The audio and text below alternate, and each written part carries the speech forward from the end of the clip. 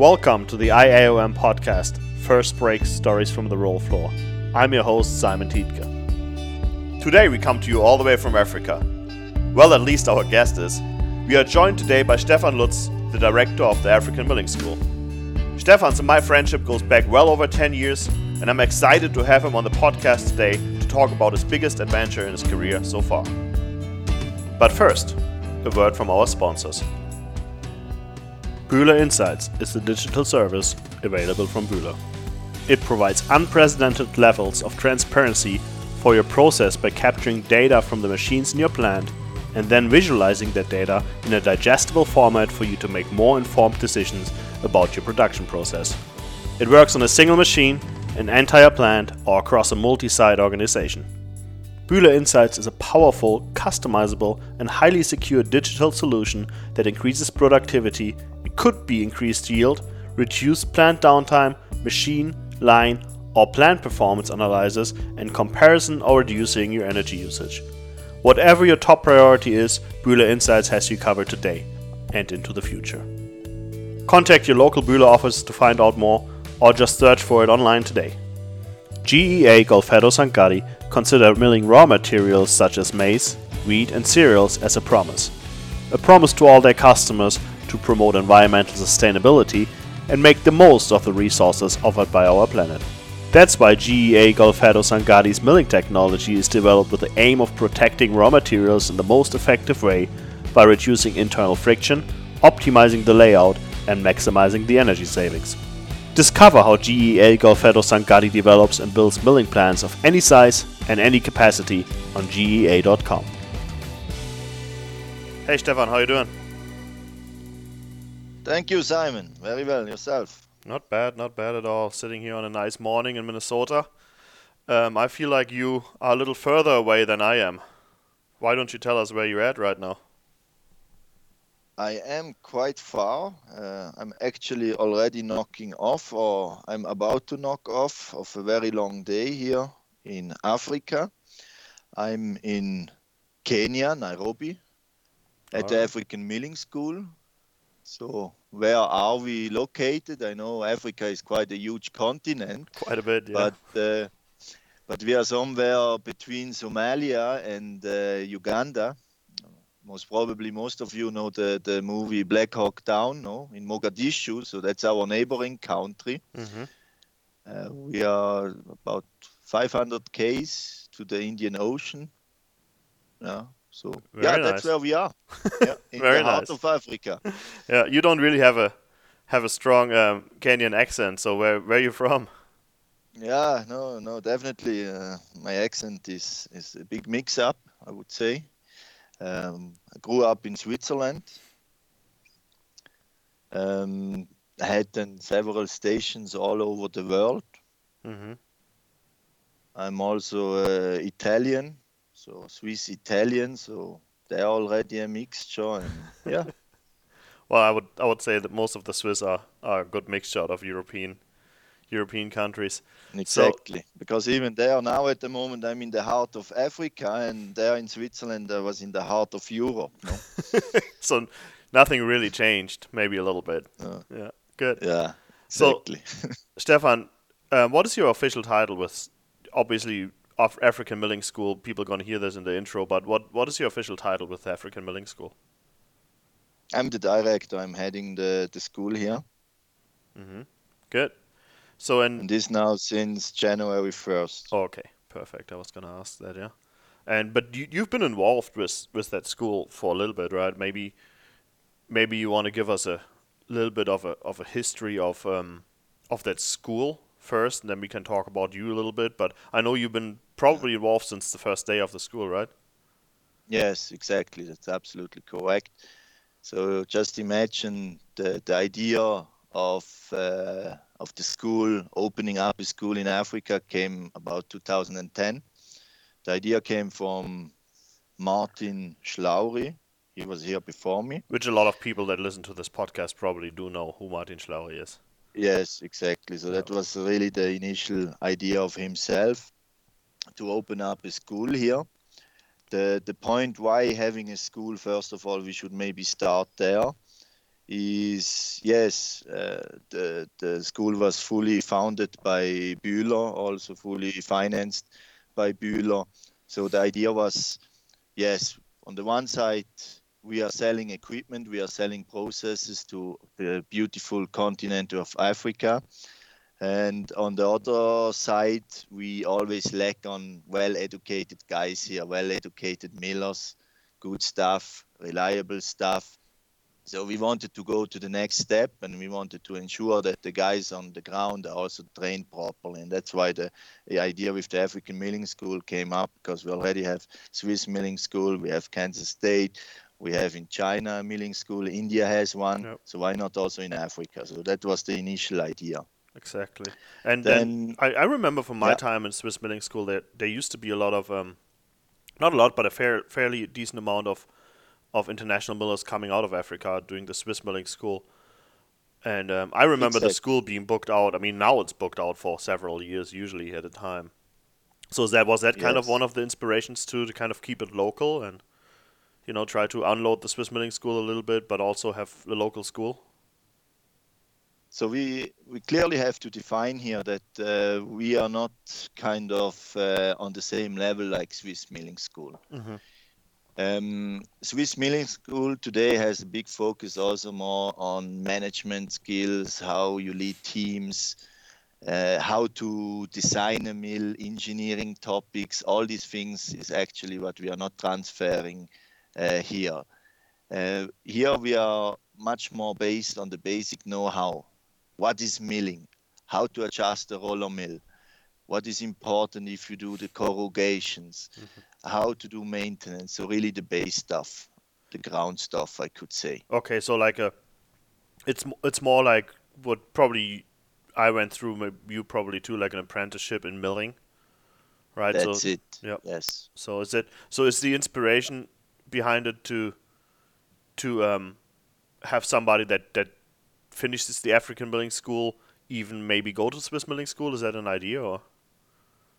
That's actually happening. Oh yeah. And it happens very often, because that's the other point sometimes, because we didn't have a school here. All the know-how transfer was completely lacking in the continent. So the guys were sent to Switzerland, and then it happened very often that the guys were just failing at the Swiss milling school. So now with our platform, they come first to us.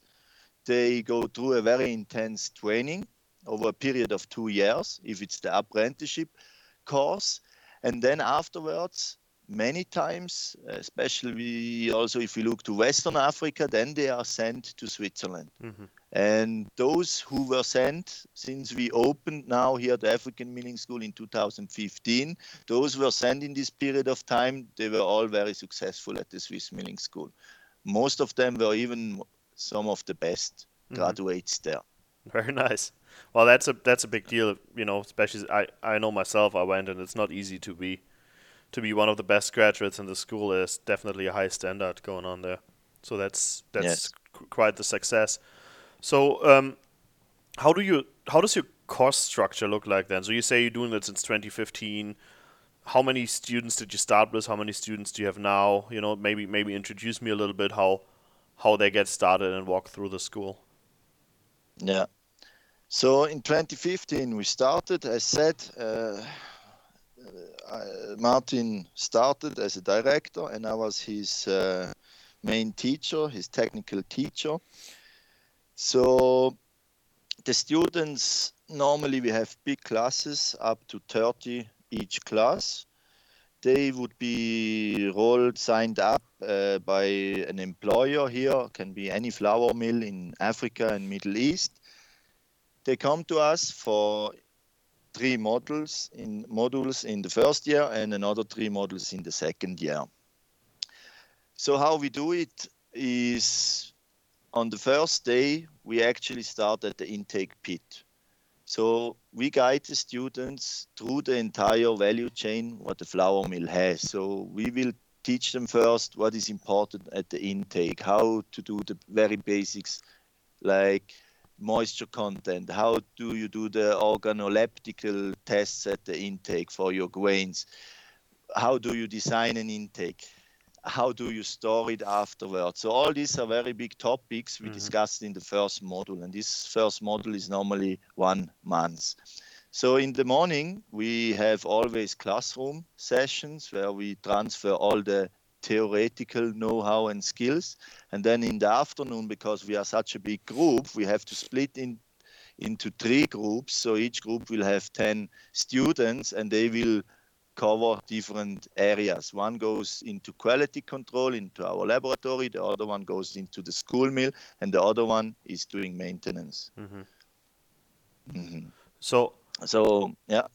So just quick question. I've been to the great continent of Africa to several different flour mills there, and I've seen from, let's say, the smallest mill that pretty much runs with bags being put into an elevator leg, right, and then milled and packed into small pack by hand, to big Western style flour mill factories, really, right? So how do you see that as an issue? Do you get people from all those kind of different companies, and how do you cover, that kind of knowledge? Yes. So that's, we faced in 2015. We faced different challenges. First of all, a typical apprenticeship program in Europe, your intake, most of them are age 16, 17 maximum. Yeah. So young guys, fresh from secondary level school. So ourselves, our intake, our first intake was ranging from 25 to 45. Yeah, so also there you have difference. a huge age difference, and of course they bring all different backpacks with experience with them. So that was the challenge number 1. Then challenge number 2, what you mentioned also completely correctly, they come from what we call posho millers. So these are just these little roadside mills. How do you call them? Just posho millers. Posho millers. Okay. Yes. Those ones, they ground the corn or the wheat, whatever, just on a hammer mill. So very, very basic milling, but quite a big number is still of the grains is still going through these posho mills. So is that kind of, sorry to interrupt you all the time, but I think that's really interesting. Is that kind of the same idea that, like it was in Europe, like hundreds of years ago, where the farmer or the person just goes to the market and buys grain and then brings it to a mill and gets it milled? Exactly. Okay. And imagine about on corn. Corn is our staple food here. And on corn, we can say still about 50% of the total corn is passing a posho mill. Really? Huge amounts. Yeah. Yes. That's incredible. So that's pretty much everybody has fresh ground corn every day, or twice a week they go to the mill? Is that how that works? Yes. Wow. Yeah. Whenever you have corn, you go to the posho, you get it milled. Of course, it's a whole grain then. Yep. Of course, quality parameters, quality assurance, checking on aflatoxin never really happens on this scale. Sure.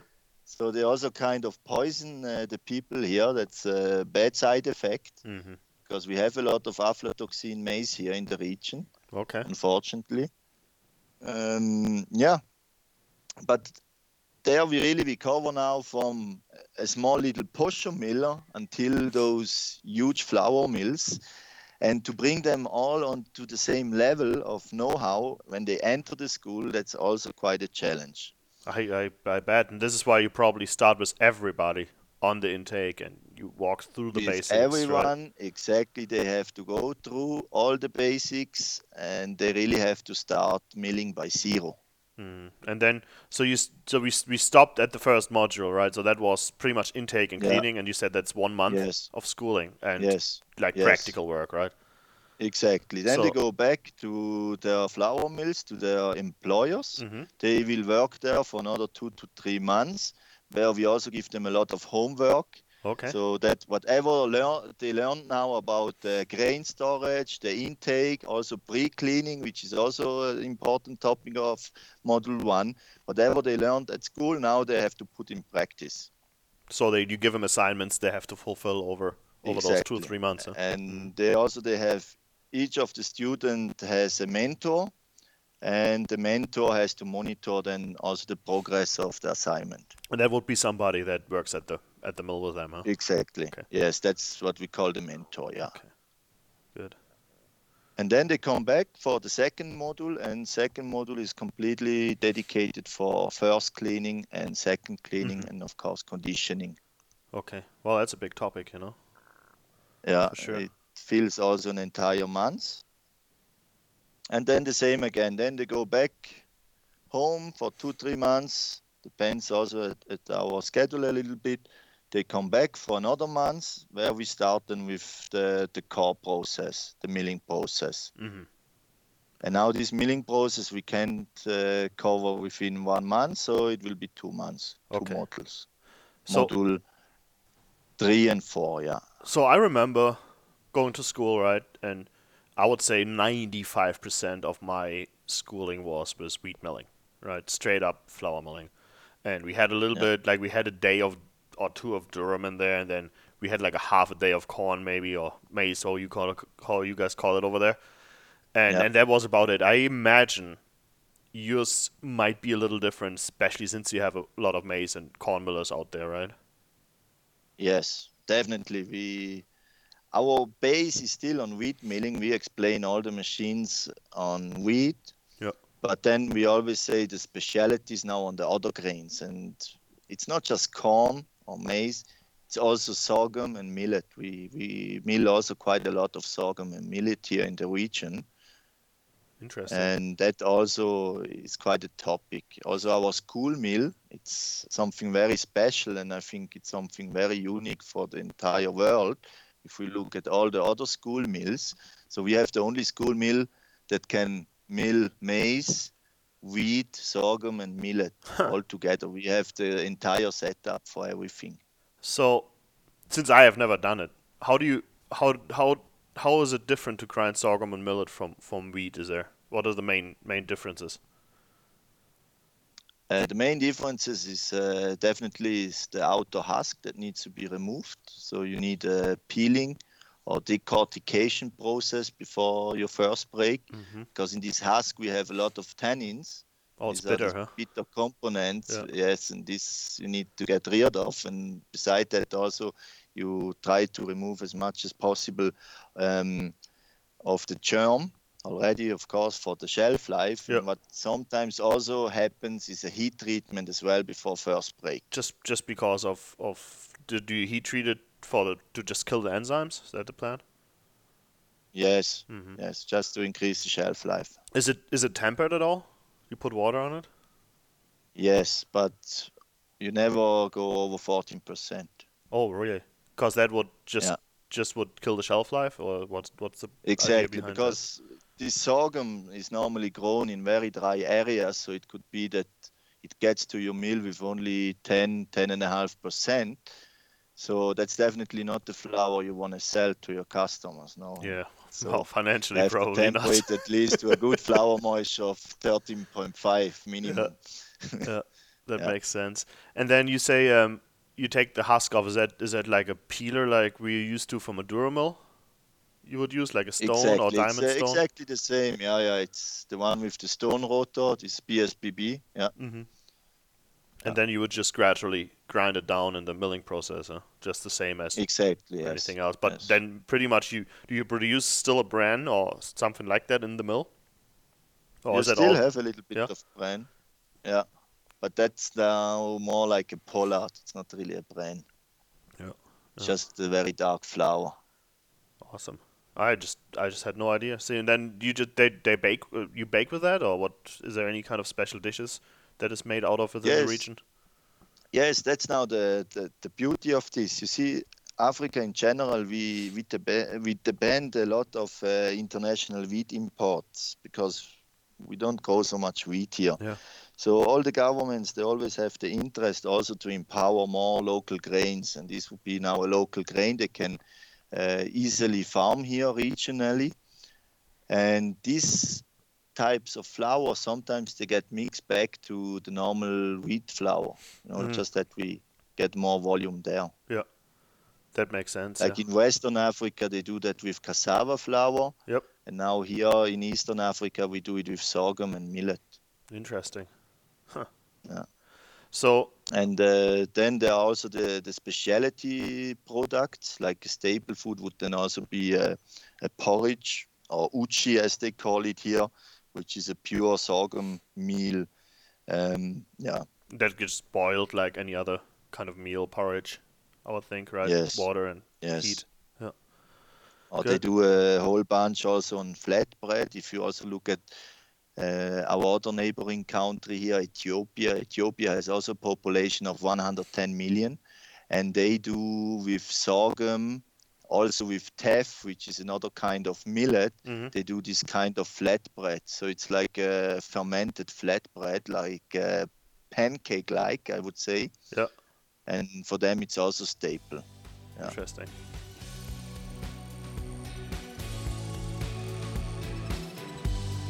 From above and beyond service to incredible flour performance in your facility, Miller Milling Company goes the extra mile at every mill. Miller's team's dedication and attention to details helps them learn your business so they can work seamlessly as a part of your crew. Whether you need existing products or customized solutions, you can count on Miller to deliver exactly what you need. Miller Milling also works to make sure every link in your supply chain is secure so you get a reliable product on time, every time. And if something ever happens to go wrong, they always make it right. Because here, flour is more than a processed grain, it's a partnership. Welcome to Milling Made Easy. For over 40 years, Lawrence Conveying Products has been North America's single source manufacturer for all things dry bulk. Lawrence offers a wide range of pneumatic conveying product solutions including diverter valves, slide gates, couplings, elbows and more. Customization is their specialty. Family owned since 1979, Lawrence understands the importance of quality service and flexibility. Clients aren't just clients, but rather extended members of the family. Save purchasing dollars by contacting Lawrence, your one-stop shop. Going to the maize or corn side of it, I have the experience milling corn in the United States. I have some of experience milling corn in Mexico, and some of experience milling corn in South Africa. Now I saw fairly decent similarities in milling corn or maize in South Africa versus the United States. So it's pretty much dry corn milling. We degerminate, right? We just grind it and gradually size it depending on what finished products we wanted. So in the US, fairly often it's grits, snack grits for your typical snacks that get extruded, or it's brewer's grits or flaking grits, right? Flaking grits for cornflakes, brewer's grits for making beer, right? And I saw that similar in Southern Africa. A lot of white corn was milled to make a porridge. I think they call it pap, millie pap out of that. And then does that pretty much looks the same for you guys, or do you do something similar to what Central South America does with the masa and things like that? No, we are also very dependent or very similar to what South Africa does. Where our market a little bit changes is in South Africa, your extraction rates are much lower. So in South Africa, where you have your first quality corn flour, you go up to 64, 65% maximum.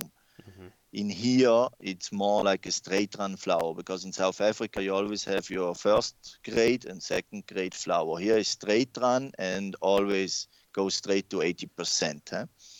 So the fat content, of course, it's big difference as well. So here our normal staple food, which is also kind of porridge-like, goes up to 1.5, 1.7% fat, of where in South Africa you would go up to 1% maximum. So that's also a little bit the difference. Yeah.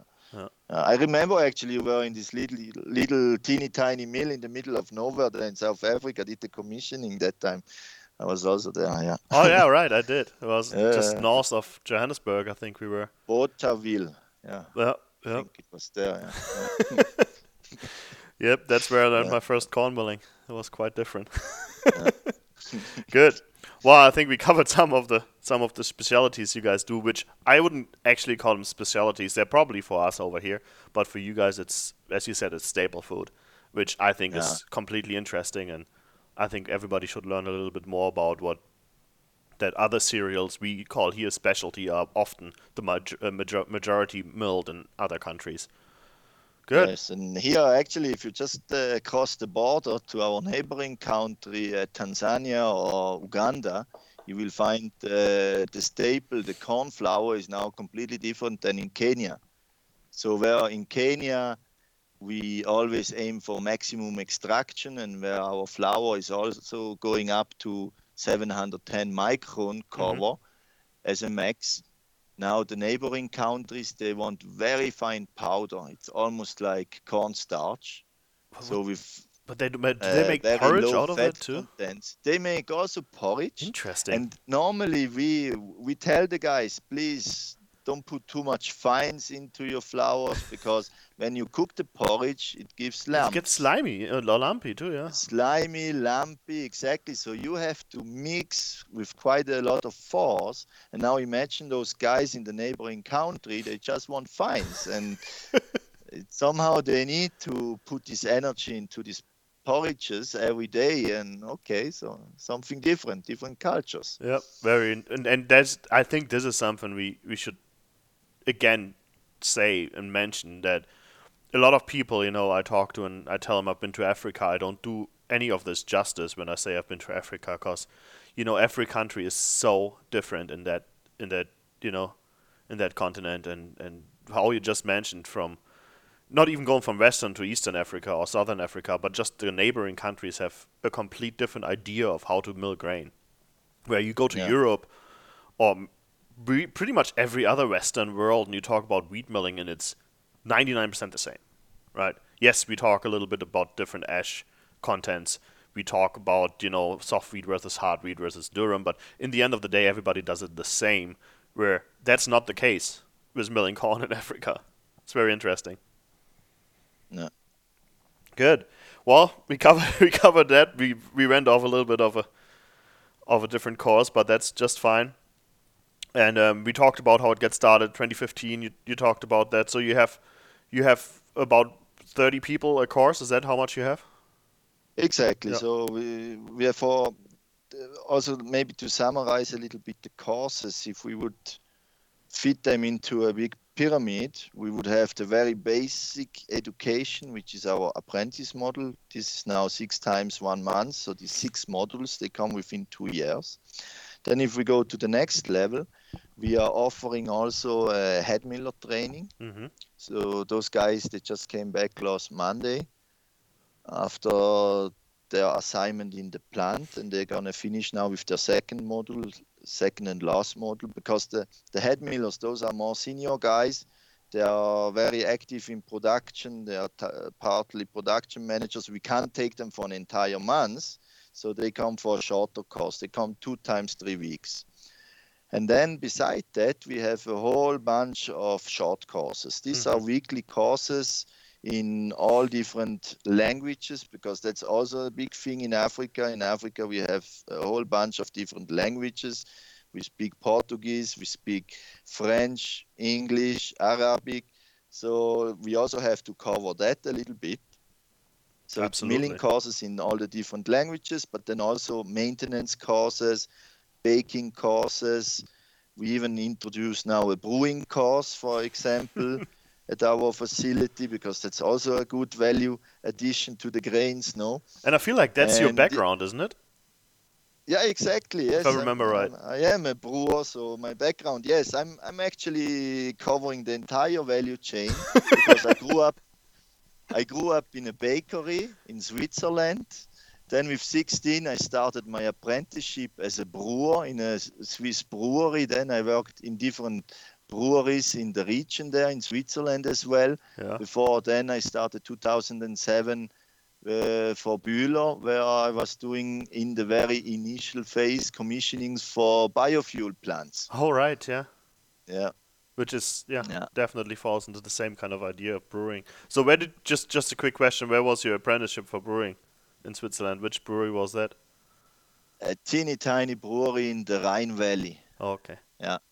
It's called Sonnenbräu. I don't know if I know that. I drank a Yeah. lot of beer in Switzerland. I just didn't know if I Okay. had one of Yeah, those no, yet. they are quite small. They do Yeah. 30,000 hectoliters per year, which is big for Switzerland, but small on international It's a scale. microbrewery. We call that over here. Yes, exactly. Yeah. Yes, yes. So that being said, you do all the short courses, so I would think that some of them are very similar to the short courses that are taught at K State with help from Bühler, I would think. And obviously, those are pretty valuable for us over here, and I can see the value of that within the continent of Africa. Now the question is, how many different countries do you have in your course that just came back?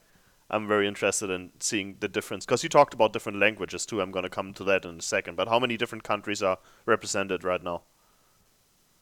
At the moment, well, of all students, including the short courses, we would say we have about 25 different Hmm. countries, Wow, different nationalities. that's very impressive. That's quite a bit more than I was thinking. And then, how do you cover all Yeah, those we have languages? only in Africa we have 50 Yeah. countries. Plus, we also cover Middle East, and we also have students from Pakistan, Okay. Yemen. Yeah, so So how do you that's cover how we all those easily get to languages? 25. How many languages do you speak? Myself, around 5. Jesus. Okay, so you do a lot of that by Yeah, yourself. So I would take. yes, I don't speak Arabic today, but yeah, we are progressing somehow. So you say today, maybe tomorrow. Yeah, who knows? Yeah. No, but for these courses, normally we get an expert because our Yeah. mother company Bühler, we have offices in Morocco, we have offices in Dubai. So then normally an expert from there comes then for this short course, for this weekly short course, and holds everything in his mother tongue. Perfect. Not bad at all. Wow. Well, good. So you have you have covered 5 different languages by yourself. That's a good start. And then That's fine, yes, and that's quite easy, and that's where we also expanded. So like in the past, we never offered a course in Portuguese, and that's now next year in April we will have our pioneer class very also in nice. Portuguese. Yeah, Awesome. So which country in Africa speaks Portuguese? that's Mozambique and Angola, Hmm. Good. and it's quite a big milling market there as well I remember because the Mozambique being a market giant market. Yeah. Mozambique, yes, it was always, and Angola was relying a lot of flour imports because of international partnerships, and then the government they changed, and they were starting to build flour mills, and now they also, I would say, the last 10 years they were building now also a huge capacity there. Hmm. So the next question is one that interests me for sure. Is how do you get companies that have not been really exposed to that much of a training culture? Obviously, you know, there's not that many milling schools and technical schools all over Africa. How do you inspire or get companies to pay that kind of money to send people to a different country to get them trained? Obviously, it works out for you because you have students, you know. But Yes, was that an initial problem, or was it no problem at all right away? Of in the very beginning, I would say it was not a problem at all because in the very beginning we were the pioneers, and everyone who started in 2015 got the students back already after the first module. They could see already a huge improvement mm, of the students' behavior on what all of a sudden he started to think within the process. And this is very important because these guys, they start maybe to sweep the milling floor. And then as they go, they sweep more, and then they get promoted. Now they're also allowed to adjust the roller mill, etc. But they were never knowing in the past, why do I need to adjust? So we are giving them these instruments, these tools, this know-how. Why? And this, as I said, it starts at the very beginning. And when these guys are already going back to their plants, they see the value addition they had due to the training. So mm, that's very important.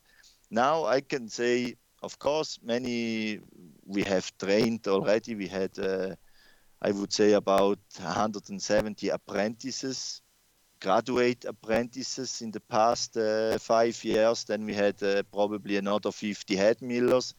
But now with the short courses and everything, with the workshops and all what we are also doing, I would say about 1,000 people have already passed our facility, which is quite a number.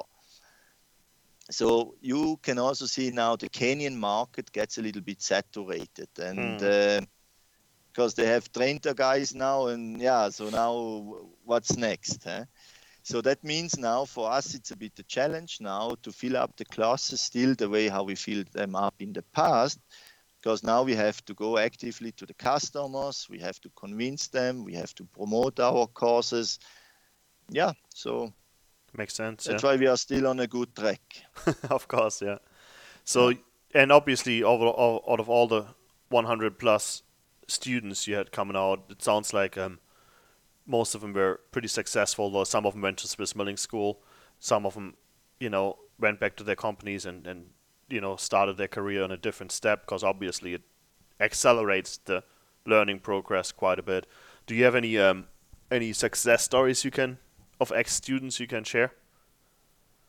Yeah, definitely. Some companies, they make it now mandatory that they have a very acceptable passing mark at the apprentice course, first of all. Then they have to come again for a very acceptable passing mark in the head miller course, and only then they are sent to Switzerland to the Swiss Milling School. And we had a whole bunch. I would say we had already, as I said in the beginning, we had already about 10 students that went to the Swiss Milling School successfully. That's definitely something. Then after they normally pass the apprenticeship program, they get automatically more responsibility in their plant as well. They become shift leaders, they become shift managers, however you want to call it. So quite a big success as well. We had these 2 lady millers as well out from Kenya here. They got promoted straight away, which was an absolute great opportunity for them, because here the milling market is really male dominant. Yeah, so not just there, unfortunately. So I think it's only Russia where you find female millers. No, many of that's them. I think the only country, but really also give the lady millers here they could really show that they can also do it. They did it, and then now they are leading a shift. So that's definitely also some success story. So did you see people coming through all the way from the apprenticeship? They now head millers? Yes, definitely. The current class we have now 4 students in the current head miller class, which were former apprentice millers. Man, that's pretty amazing in a time of 5 years. Yeah, those guys, they were exactly 5 years. But of course, as I said, you see the range is now from 25 to 45 years old guys. So those guys, they were probably already working 15 years in the milling industry, but no one ever told them why they have to do it like that. You see, that's the big point. Yeah, that makes a lot of sense. And then we had this other guy. That's now was a guy which was a bit older. I think it was, he was our senior guy. But we gave him all the tools. We gave him the idea of baking as well, because we also teach baking here at the school. And he got so fascinated about the whole baking thing, the whole baking process. So he just went back home and he opened a bakery here in Nairobi, and he's now a successful baker. Awesome. It's also a way. It's also a career path, no? Yeah, absolutely. Yeah, that's a cool story too. Awesome. Well, I think I got to know a little bit more about the African Milling School, actually quite a bit more. I some of those things I just had no idea what you guys doing down there, and I'm very impressed, Stefan, what you do for the people, for sure, in that market. I'm pretty sure there was no such thing as a school or an experience they could have before. So I'm very thankful for you to do this, and I think for our listeners too, it's quite the view into your daily business and how you promote milling within a completely different part of the world that I've seen in a while. So thanks a lot for your input. Yeah, thank you very much for the interest, and I also have to say thank you to our mother company again, to Bühler, who makes all these things possible, because that was also in the very beginning. There was always, should we do it with the government? Should we do it with a local university? Whatever. But in Africa, these things are very complicated. So if you want to have things done, you just do it. Yep. That's a little bit the approach. And then we frequently receive shipments from the US Wheat Association, Oh, wonderful. which we also highly appreciate. So we do the test milling for their wheats here in Africa. Oh, that's great. It's very nice, because that's the other big point. Sometimes when we do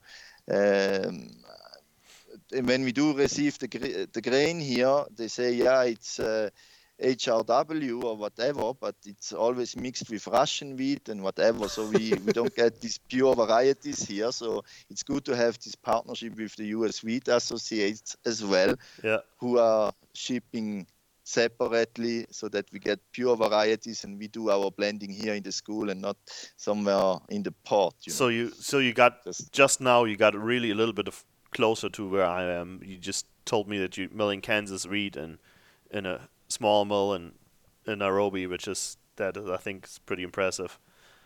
Yes, thanks. How do you? One more question before we have to stop. But how do Yeah. you get the wheat in? I mean, you don't mill much. I know in Africa you usually get a whole boatload, literally, of wheat in. How do you get? Do you get it in a container or? Yeah, for ourselves, we just get it in container, and it's always a big headache with the import, because officially we only have one company here in Kenya that is allowed to import wheat. Yeah. So everything has to go over them, and they have these huge silos in the port, and that's where everything, whatever. So Oh, I can good. see the problem. Yeah. Yeah, you can see the problem. You've been to Africa, good.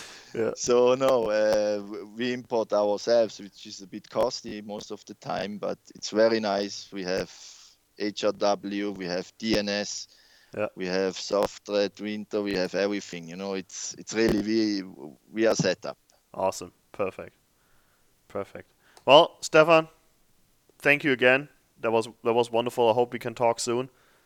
And Yeah, Simon, thanks again for the interest, and yes, we're in always. touch for All sure. right. You have a good day. Okay. Yeah, Bye. you too. Cheers. Bye.